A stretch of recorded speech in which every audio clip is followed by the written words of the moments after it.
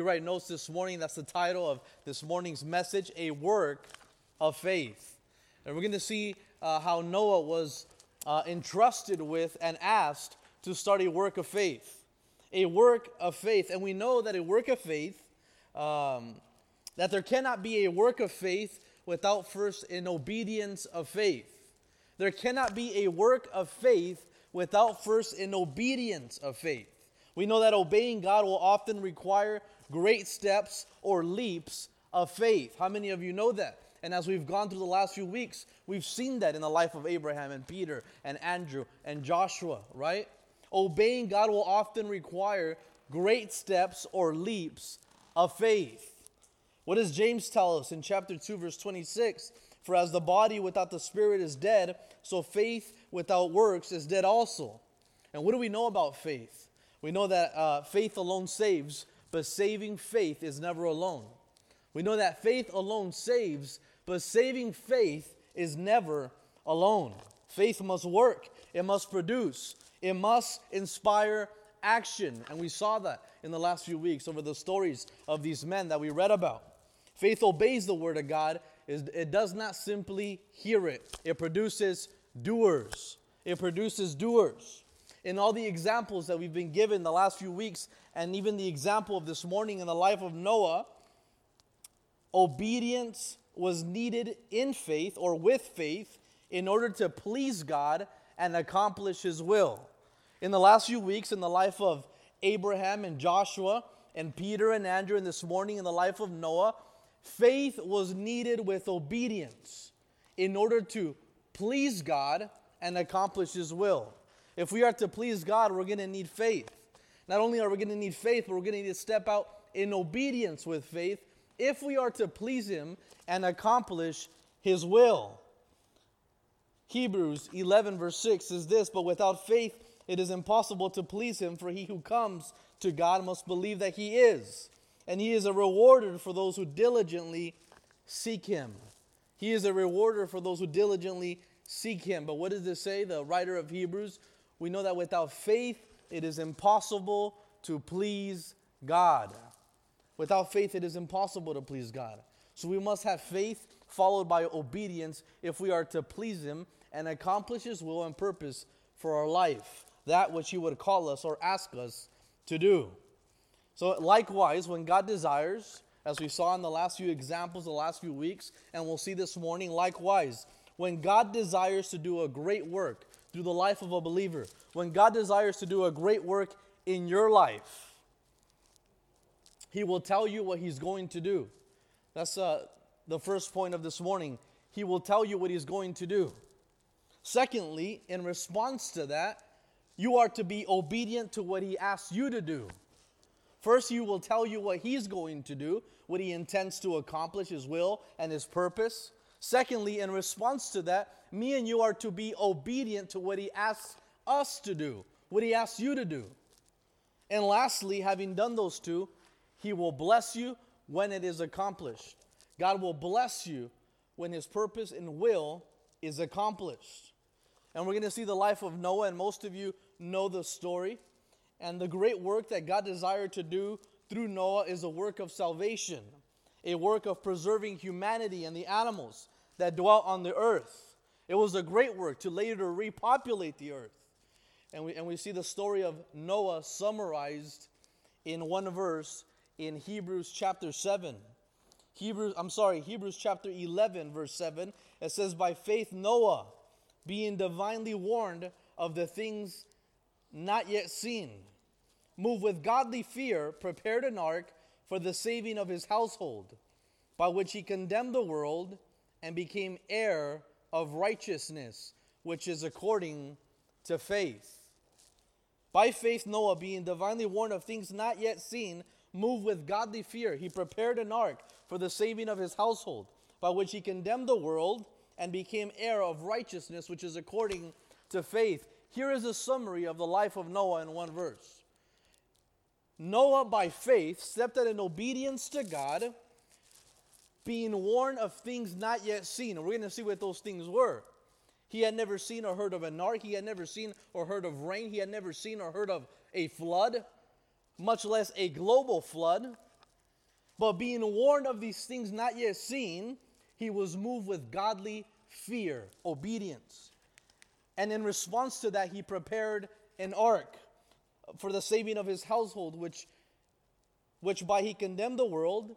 And in response to that, he became an heir of righteousness, which is according to faith. Which is according to faith. Now we're going to see this story described here in verse 7 of chapter 11 of Hebrews, a little more elaborate in Genesis chapter 6, where we're going to spend this morning on. And we're not going to go through the details of the story of Noah and the ark, but we are going to look at those three things.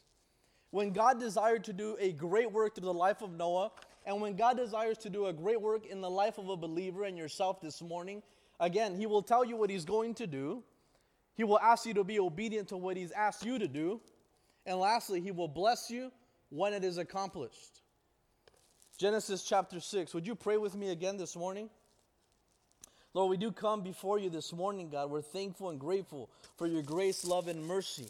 We're thankful for your word, God, and the opportunity that we have, Lord, to open it this morning. We ask that it would speak to our hearts, God, that you would convict us and exhort us and encourage us this morning. Lord, that we would have come as we are, but that we wouldn't leave as we came this morning. But that your word and your Holy Spirit, God, would have a transforming power in our lives. We thank you, Lord. We ask that you would speak to us. It's in your name that we pray. And the church said, amen. Genesis chapter 6, verse 5. We're going to start here in verse 5. Verse 5 is going to give us a context of what's taking place. Verse 5 says this, Then the Lord saw that the wickedness of man was great in the earth, and that every intent of the thoughts of his heart was only evil continually. And the Lord was sorry that he had made man on the earth, and he was grieved in his heart. So the Lord said, I will destroy man whom I have created from the face of the earth, both man and beast, and creeping thing, and birds of the air, for I am sorry that I have made them. But Noah found grace in the eyes of the Lord. This is the genealogy of Noah. Noah was a just man, perfect in his generations. Noah walked with God, and Noah begot 3 sons, Shem, Ham, and Japheth. And the earth was also corrupt before God, and the earth was filled with violence. So God looked upon the earth, and indeed it was corrupt, for all the flesh had corrupted their way on the earth. Verse 13. And God said to Noah, The end of all flesh has come before me, for the earth is filled with violence through them. And behold, I will destroy them with the earth. This gives us a context of what's taking place. Here we're going to see the first point of this morning. God will tell you what he's going to do. When he wants to accomplish his purpose and his will in your life, when he wants to accomplish a great work of faith in your life.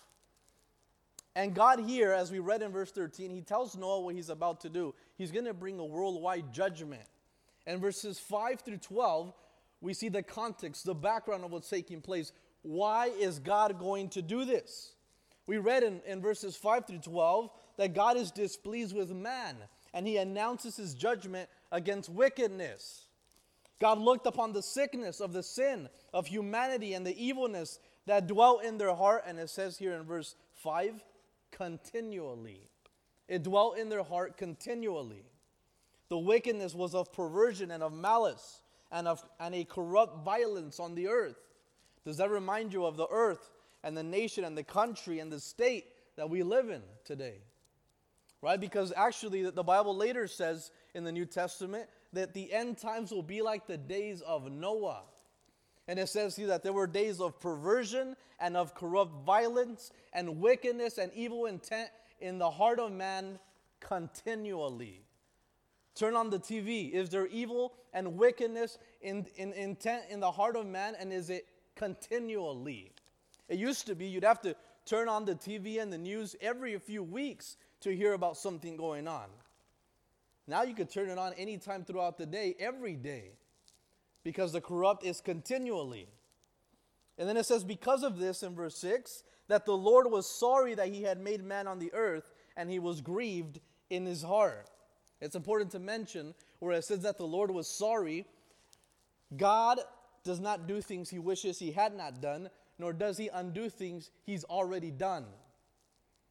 We wanted to make that clear this morning where it says that the Lord was sorry. He does not do things he wishes he had not done, and he does not undo things he's already done. But that the Lord was sorry is an expression of an utmost form of divine grief from God. God is sorrowful over how far humanity had fallen from what he originally intended. He's sorrowful, he's grieved. And we don't have human language to express that. So the author, Moses of Genesis, writes the Lord was sorry. But the Lord never takes back what he's already done. He wasn't sorry, he was grieved, he was sorrowful. Because what he originally intended for man, they had gone so far off out of his will. They were corrupt. There was evil in the heart continually. Violence was on the earth. So now what do we see here in verse 13? We see that in verse 5 through 12, the corrupt and the evilness. In verse 13, God tells Noah what he's going to do. Hey, Noah, this is my will, this is my purpose, this is a work that I'm going to accomplish. Verse 13, in light of what we just read, in light of the wickedness that endures continually, God said to Noah, the end of all flesh has come before me, for the earth is filled with violence through them. And behold, I will destroy them with the earth. They had gone too far out of his will. And God said, I'm going to bring justice. My justice must be satisfied. And you read throughout the Bible, Old and New Testament, that God has judged throughout the Bible men and women individually. In the New Testament, we see a couple in the book of Acts that's judged together. Very few times you'll see that God judges a people as a whole, and only one time does he judge the world as a whole. And we're going to look at that right now. And what does he tell Noah? He says, I'm going to bring judgment on the earth.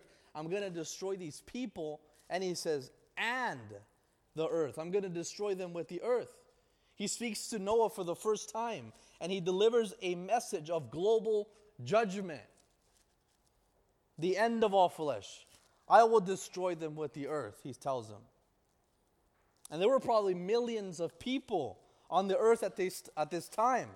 A mass or worldwide judgment of people was unheard of and never even seen before. Imagine being Noah. A worldwide judgment. What are you talking about, God? You're going to judge the whole people? How?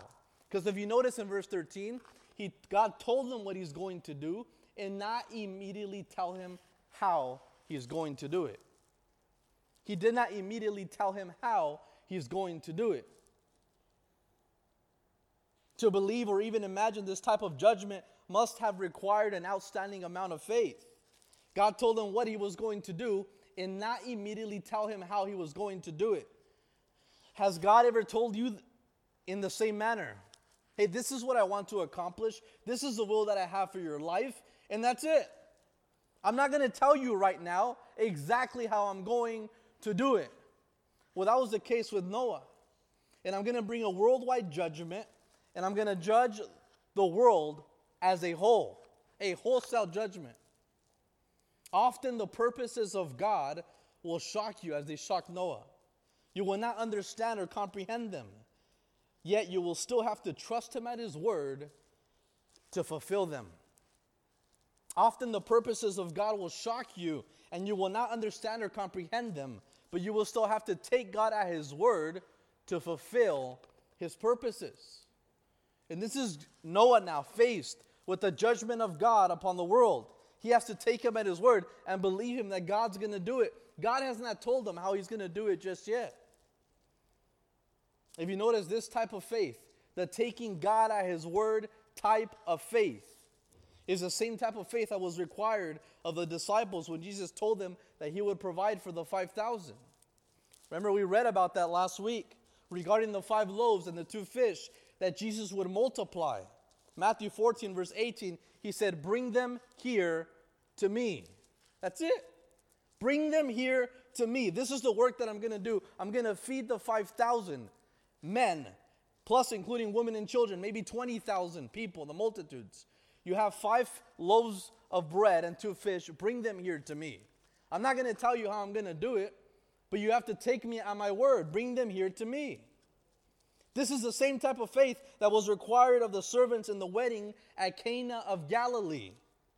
When we see the first recorded miracle of Jesus, where in the wedding now there's a need for wine because they had been finished. And Mary, the mother of Jesus, comes to Jesus and brings the servants of the wedding. And regarding the water pots that Jesus would later, regarding the water pots that were going to be filled with water, where Jesus would later turn into wine, John chapter 2, verse 7, Jesus said to them, the servants of the wedding, fill the water pots with water. He told them what he was going to do. I'm going to provide for the wedding. There's a need. I'm not going to tell you how. Just fill the water pots with water. This is taking Jesus. This is taking God at his word. Bring the 5 loaves. Bring the 2 fish. Bring the water pots. Fill them with water. Noah, I'm going to judge the earth. This is taking God at his word, even when he has not told you how he's going to do something. He just has told you what he's going to do, which is often the case in our life, right? And humanly and instantly speaking, me and you, we want to know A, B, C, and D. We want to know the details. But that's where faith comes in. That's where taking God at his word comes in. That's the beauty about faith. This same type of faith of taking God at his word is the same type of faith that was required of Moses when God told him he would set his people free from bondage in Egypt. Regarding Moses at the burning bush, Exodus chapter 3, verse 12, I will certainly be with you, and this shall be a sign to you that I have sent you when you have brought the people out of Egypt. I will be with you when you have brought the people out of Egypt. He has not told Moses how he's going to do it. Moses did not know that was going to be followed by 10 plagues and a splitting of the Red Sea. He just said, this is what I'm going to do. Take me at my word. Now go to Pharaoh. This is often the case in our life, where God says, you have to take me at my word. This is the word of God. Take me at my word. I'm not going to tell you how I'm going to do something, but if I desire to do a great work in your life and a great work of faith, I'm going to tell you what I'm going to do. And oftentimes, I'm not going to tell you immediately how I'm going to do it. In all cases that I just mentioned, in the different scenarios we just looked at, faith was required to believe God at his word, that he would accomplish what he said he was going to do. Now, me and you, if we are to embark in great works of faith, we must take God at his word when he tells us what he's going to do, when he tells us his purpose, when he tells us his plan, when he tells us his will for our life. We must take him at his word. Numbers, chapter 23, verse 19. God is not man that he should lie, nor son of man that he should repent. Has he said and will not do? Or has he spoken and will not make good? It is against the character of God to do that. But we are to take him at his word. So we see up until verse 13, the state of the world, the evil, the corruptness of the world. And in verse 13, God has told now Moses what I'm going to do, what he's going to do. The second point of this morning, we're going to see in verse 14 through 22, in response to what God has told us that he's going to do, we must be obedient to what he asks us to do. In response now, Noah must be obedient to God of what God is going to ask him to do. Look what it says now in verse 14. Make for yourself an ark of gopher wood. Make rooms in the ark and cover it inside and outside with pitch. And this is how you should make it. The length of the ark shall be 3 cubits, or 300 cubits with its width, 50 cubits with its height, and 30 cubits. And you shall make a window for the ark, and you shall finish it to a cubit from above, and set the door of the ark in its side, and you shall make it with the lower, second, and third decks. Having told Noah what he was going to do, he then asked Noah to obey him in doing also. The first step is taking God at his word. That already requires an outrageous amount of faith. God, you're going to judge the world? And that's all you've told me up until now? I need to believe that by faith? Secondly, look at the instructions that Noah is given. God describes a 3-story giant box that he wants Noah to build. A box. Why do I say box? Because we know today that it's an ark, because we see ships in the ocean and boats, and we know what an ark is. But to Noah, if you would have said an ark, he has no clue what that is. He's in the wilderness. He's never seen rain. He's never seen a sea. He's never seen a flood, which is about to take place as we continue to read. All he knows is God just described the height, the width, and the length of a 3-story huge box he wants me to build. Can you imagine that? But then you notice how God describes it very detailed, 3 stories, big rooms, and a huge door.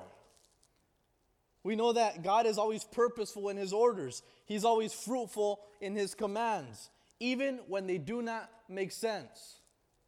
Have you ever have to take God at his word and it does not make sense? I don't even know why I'm doing this, God. That's okay. That's the whole concept of faith.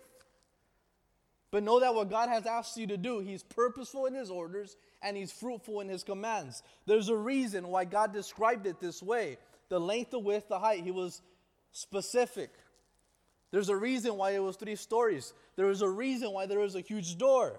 It was large enough to fit what God had intended for it to carry, with a big enough door to allow in what God intended to survive his judgment to come. Noah didn't know it. He was just asked to build it. It was designed perfectly to allow the survival of Noah's family and animals that would later repopulate the earth. And now look at what it says, verse 17. Because now God tells him. He didn't tell him immediately, but in verse 17, he now tells him how he's going to do what he told Noah he was going to do. Verse 17, and behold, I myself, I am bringing flood waters on the earth to destroy from under heaven all flesh, in which is the breath of life. Everything that is on the earth shall die. But I will establish my covenant with you, and you shall go into the ark, you, your sons, and your wife, and your sons' wives with you, and every living thing of all flesh, and you shall bring 2 of every sort into the ark, to keep them alive with you. And they shall they shall be male and female, and of the birds of the birds after their kind, of animals after their kind, and every creeping thing after their of the earth after its kind. 2 of every kind will come to you, to keep them alive. And you shall take for yourself all of the food that is eaten, and you shall gather it to yourself, and it shall be food for you and for them. Again, although this might make sense to us now, because we know the full story, we know what an ark is, we know the end of the story. Imagine being Noah, because it did not make sense to him, and it more than likely created doubt and fear. How do we know that? Because when God has asked of me and you something that makes completely no sense whatsoever, what creeps in? Doubt and fear. God tells Noah, this is what I'm going to do. I'm going to judge the world. This is how I'm going to do it, by floods and water. This is what I want you to do. Build a 3-story ark and take 2 of each kind of animal into the ark and build a huge door on it. Think about being Noah at this time. Never seen a flood. Doesn't even know what that is. He's being told to build this huge thing. And doubt and fear start to creep in. But then what do you notice in verse 22? Thus Noah did according to all that God commanded him. So he did. Having taken God at his word about what God was going to do, Noah is now faced with having to step out in obedient faith. Having taken God at his word for what God was going to do, Noah is now faced with having to step out in obedient faith. And God now tells him how he's going to destroy the earth, right? As we read. Faith was now required of Noah. because he lived in the wilderness. He had never seen an ark, rain or flood or a worldwide judgment, all these things. To build something of that magnitude, 3 stories, would require help, plans of architecture, a team of skilled builders. He wasn't going to be able to do it by himself. And he probably started to build shortly after and wondered, why am I even doing this?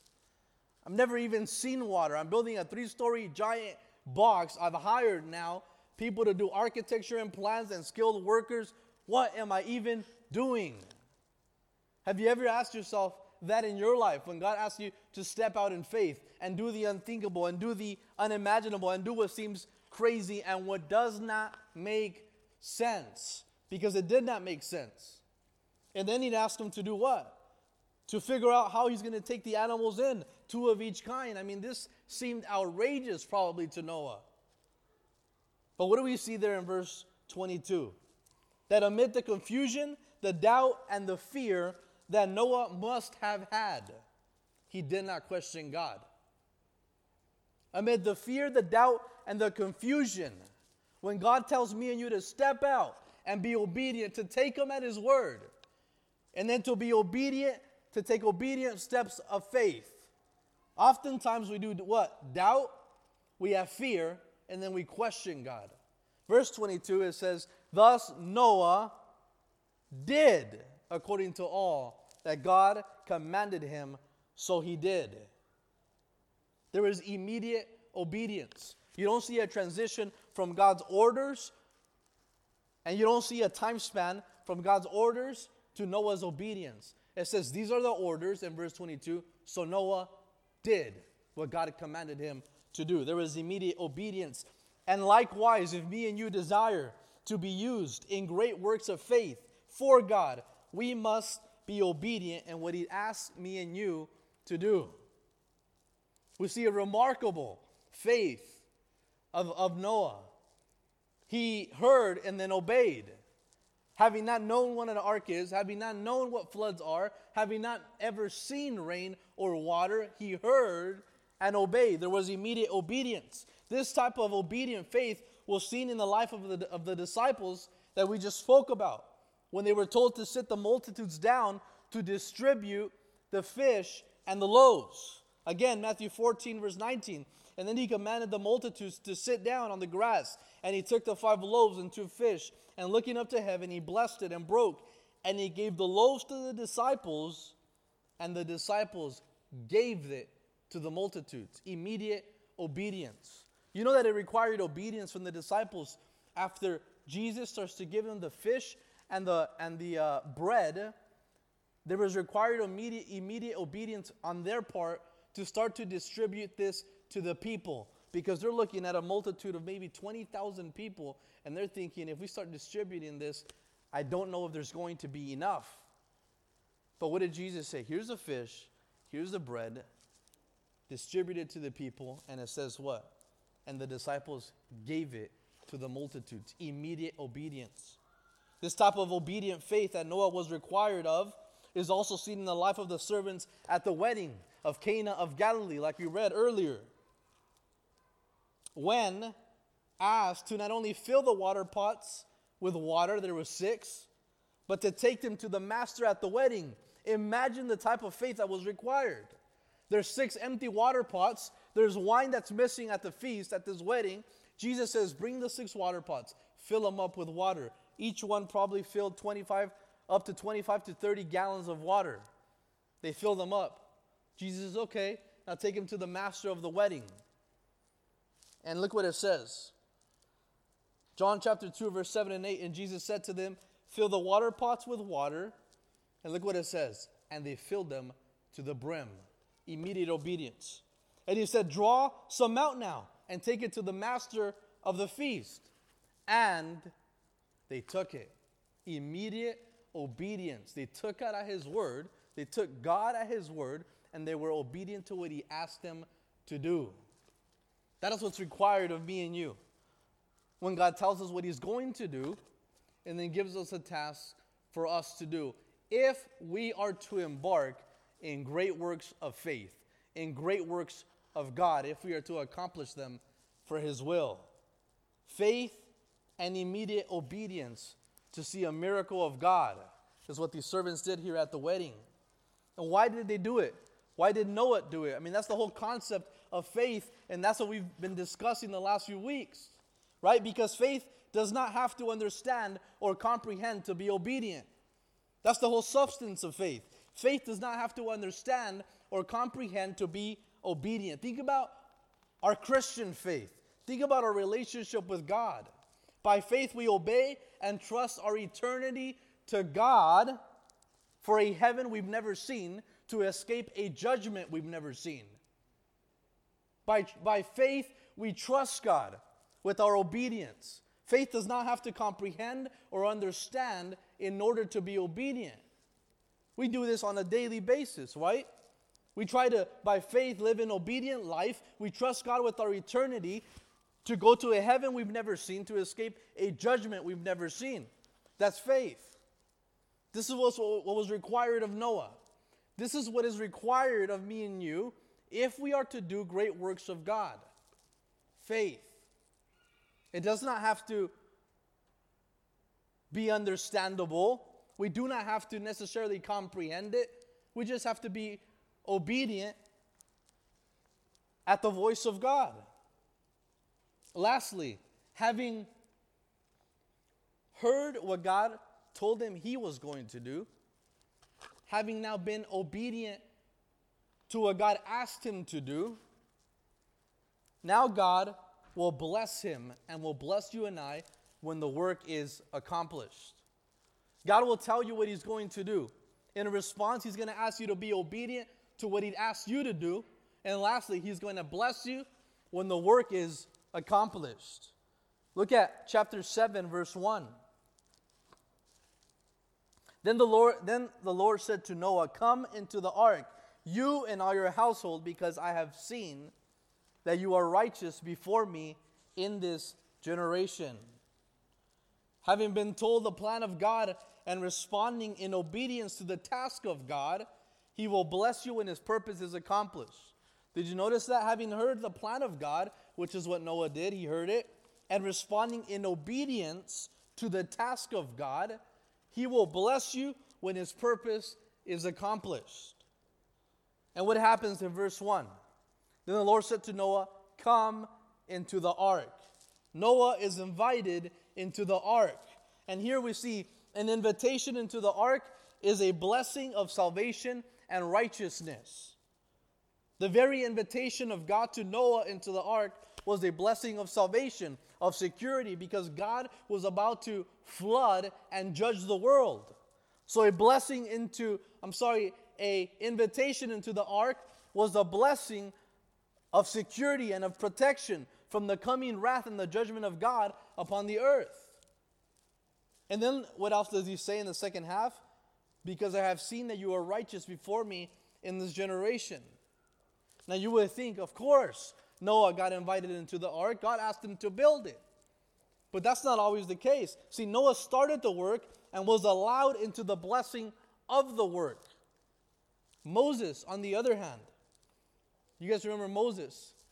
He started the work of leading the Jews out of Egypt, but he was restricted from the blessing of entering the promised land.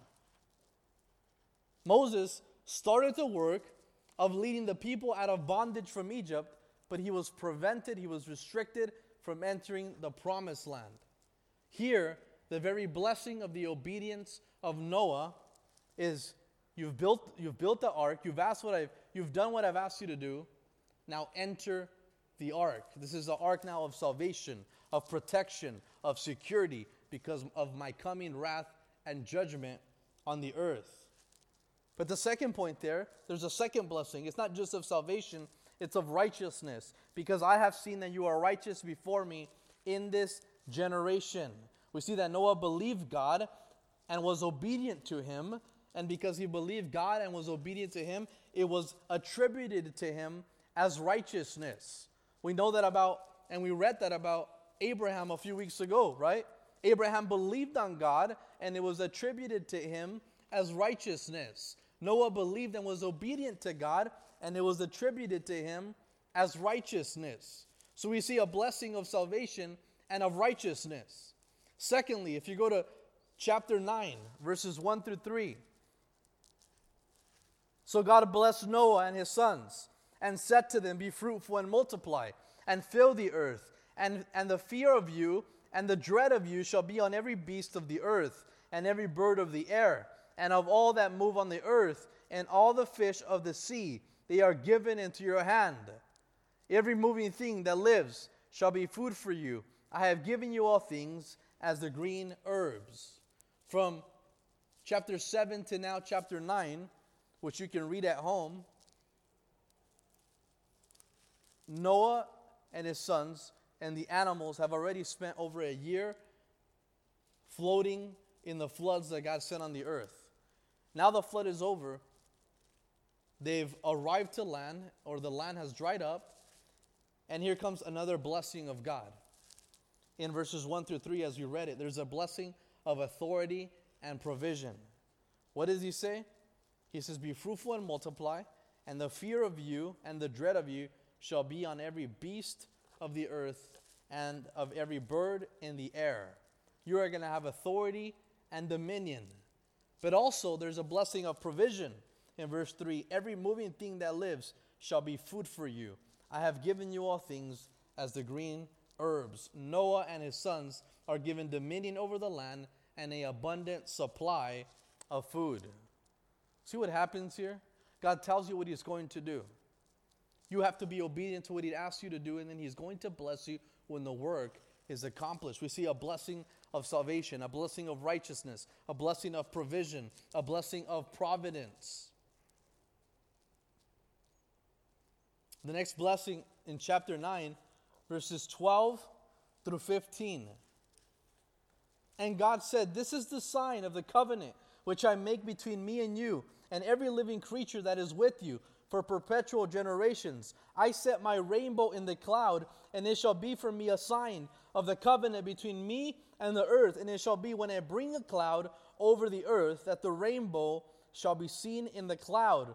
And I will remember my covenant, or my promise, which is between me and you and every living creature of the flesh. The waters shall never again become a flood to destroy all flesh. So we see a blessing of salvation and of righteousness. We see a blessing of authority and provision. And now we see a blessing of promise in these last few verses that we read. A promise of provision. Of providence. What does he say in verses 12 through 15? God sets a covenant, a promise with Noah and his sons and their generations to come. He says, you look up to the sky, there's a rainbow. That is a sign of my providence and covenant with you, that I will never again destroy the earth for your generation and theirs ever again in a global judgment the same way I just did now. They will never have to fear for their future generations. They were promised the protective spiritual care of God. Why did this take place? Because God heard what God told them, what God wanted to do. Noah heard what God wanted to do. He was obedient to what God asked him to do, and God said, I'm going to bless you. I'm going to bless you. See, and we read about, like we read to begin with, Noah is written about in the book of Hebrews, chapter 11, the hall of faith, because of his great work of faith. There was a great work of faith, which is believed that the time he spent to build the ark was probably and almost about 100 years. A great work of faith. But he had to take God at his word. He had to be obedient in faith and stepping out to what God called him to do. And then we see the blessing of God upon his life. And again, when God desires to accomplish a great work of faith in your life, He's going to tell you what he's going to do. You are to take him at his word. And in response, be obedient to what he asks you to do. Having an immediate obedience of faith. And he will bless you when it is accomplished. Hebrews chapter 11 verse 7 again. By faith Noah, being divinely warned of things not yet seen, moved with godly fear, he prepared an ark for the saving of his household. by which he condemned the world and became heir of righteousness, which is according to faith. Here is the story of Noah summarized in one verse. And the three things that we spoke about this morning are summarized in this very same verse. We see three aspects of Noah's faith in this verse. In light of being warned of things not yet seen, he was moved with godly fear. You see, in obedience of faith. In light of being moved with a godly fear, he prepared an ark. You see, a demonstration of faith. And because he was moved with godly fear, and because he prepared an ark, he became an heir of righteousness. We see a blessing of faith. An obedience of faith, a demonstration of faith, and a blessing of faith. And having gone through the last few weeks as we're going through this series on faith and what it means to please God by taking steps of faith and leaps of faith after going through all these characters, you might be wondering, as I have, as I sit and listen, it's like, God, I want to be used like these people, like these men and women of God that we read about in Scripture. But how do we obtain that faith that they had? How do I obtain the faith that Noah had that took him at his word? That was obedient to step out when it did not make sense, when he did not comprehend or understand the purposes or will of God. And you might be asking yourself that this morning. Well, Chris, that sounds great, having to hear what God wants to do and wanting to be obedient to what he'd asked us to do, but how? I need that type of faith. Where do I obtain it? How do I do it? Romans chapter 10, verse 17. Faith comes by hearing, and hearing by the word of God. Faith comes by hearing, and hearing by the word of God. You want to know how to increase your faith? Open up this book daily. Dive into the word of God. This is how faith is culminated. This is how faith grows. This is how faith becomes healthy. Faith comes by hearing, and hearing of the word of God. If you're saying, I lack faith, well, dive into the word of God. I want to grow in faith. Dive into the word of God. I want to take leaps of immediate obedient faith. Dive into the word of God. Because faith comes by hearing, and hearing of the word of God. Hearing of the word of God. In closing, listen to this. There is an easy, practical way to have faith. A minister said to an evangelist who was holding services in his church, I have no faith in this matter, but I see it in the word of God, and I'm going to act on God's word no matter how I feel. A minister said to an evangelist who was holding services in his church, I have no faith in this matter, but I see it in the word of God, and I'm going to act on God's word no matter how I feel. And the evangelist replied, wow, that is faith. The word of God is the secret of faith. We do not attain or achieve faith. We simply receive it as we read God's word. Many children of God, listen to this, church. Many children of God fail to enjoy God's richest blessings in Christ because they fail to receive the gift of faith. Many children of God fail to enjoy God's richest blessings in Christ because they fail to receive the gift of faith. They look within themselves for some quality that will enable them to believe, instead of looking unto Jesus, who is the author and the finisher of our great faith. Amen? Let's pray.